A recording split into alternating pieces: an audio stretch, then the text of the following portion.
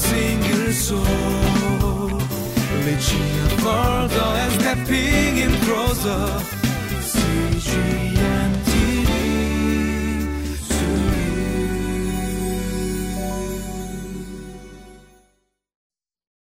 Welcome to Living Life. May the Lord bless you as you walk together with Him today. Have you had an experience like this? You respected a leader and then you became very disappointed in the leader that you loved and respected.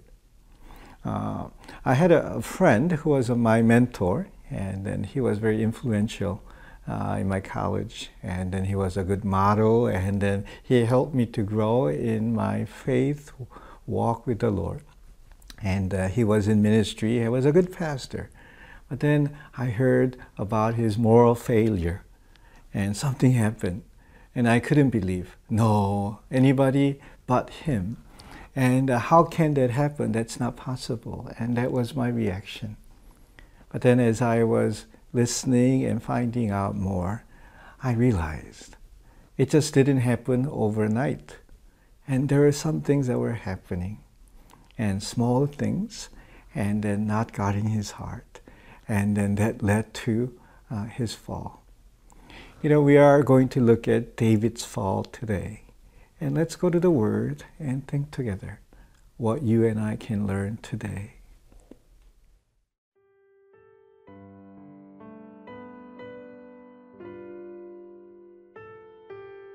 First Chronicles chapter 21, verses 1 through 8. Satan rose up against Israel and incited David to take a census of Israel. So David said to Joab and the commanders of the troops, "Go and count the Israelites from Beersheba to Dan, then report back to me so that I may know how many there are." But Joab replied, "May the Lord multiply his troops 100 times over. My lord the king, are they not all my lord's subjects? Why does my lord want to do this? Why should he bring guilt on Israel?" The king's word, however, overruled Joab. So Joab left and went throughout Israel and then came back to Jerusalem. Joab reported the number of the fighting men to David. In all Israel, there were 1,100,000 men who could handle a sword, including 470,000 in Judah. But Joab did not include Levi and Benjamin in the numbering because the king's command was repulsive to him. This command was also evil in the sight of God, so he punished Israel. Then David said to God, "I have sinned greatly by doing this. Now I beg you, take away the guilt of your servant. I have done a very foolish thing." Today's passage is about a major mistake that David made. It's not his mistake with Bathsheba, but with census that he took. What's wrong with taking census? There are many censuses in the scripture, Old Testament in Numbers. And it is not simply wrong to take census, but what he did and how he approached it was not right. And God's people took number of people so that they will know how many people belong to God and how many people are people that are redeemed and then are saved by God and people that belong to God. And there are many census that is written in the Old Testament, especially Exodus 30. But here, David tells Joab to take census about people, not just people that are in the army, the soldiers, but potential people, people that could all come up and join and help him and to have a bigger army, and so that he will have a better confidence and then better planning as to what he can do to continue to grow and become greater and bigger. You know, as we think about this, there are a few things that really grabs my attention from this passage. It starts out with very first word, Satan. You see, Satan rose up against Israel and incited David to take a census, and that's what he says. There are only 2-3 references to Satan directly. And then here, it speaks about Satan coming to attack the leader, and that's what he is doing. Very similar to how Satan came to God and asked permission to tempt Job in the book of Job. I think he went in 2 Samuel 24. We see that he went to the Lord and God allowed Satan to do tempting. And that's what we see. You see, this Satan was coming against David. You and I need to be reminded there is Satan, enemy, that wants your demise and then wants to come against you at all cost. And then he is going to do whatever possible. But you know, the Satan works together with the world and the flesh. The world, David was becoming, and then he was a great king. But he wanted to be even greater king. He wanted to not only have a counter people, but potential people. And that could help him to do even greater things and greater accomplishment, because he wanted to be known as that. But then, together with that, we see there was his flesh. And then flesh, the heart, and that was caught with this arrogance. But together with arrogance, what we also see that he was not living an examined life.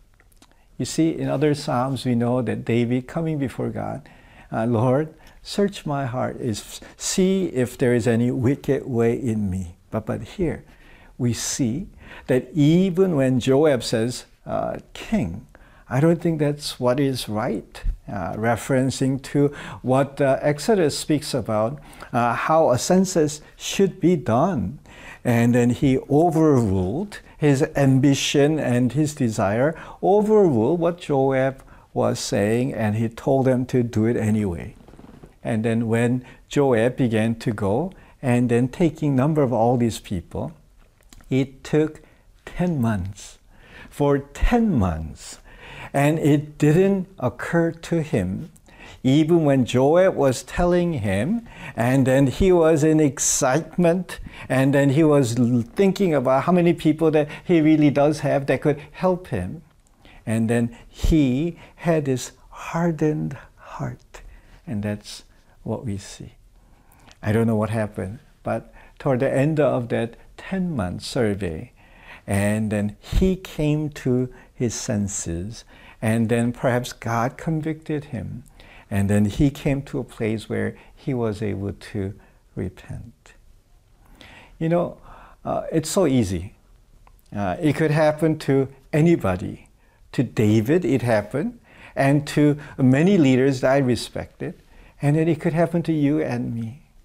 Because the enemy is against us. The world and all those glamour, lure us.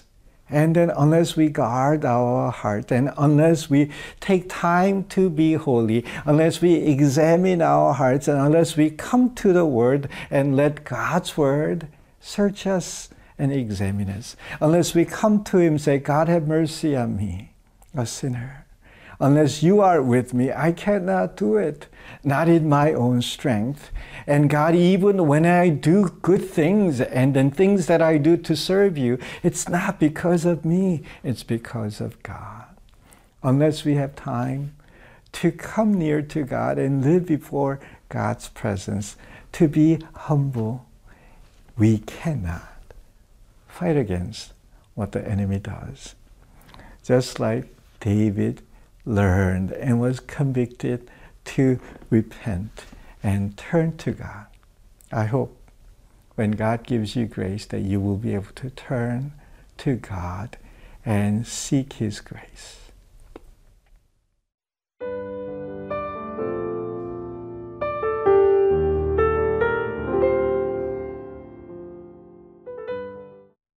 How is your time with the Lord? How well do you care for your soul and examine your heart? How often do you say, Lord, search my heart? I hope that you will set aside time to live before God and then let God's Word search your heart, cleanse you, and keep you humble before Him, so that even when He is using you to do great things, that He could continue to use you to do even greater things. Lord, we thank you for your word that reminds us. If it happened to David, we know that it could happen to us. But help us to stay near to the cross, and then help us to continue to depend on your grace and mercy to live our lives for you.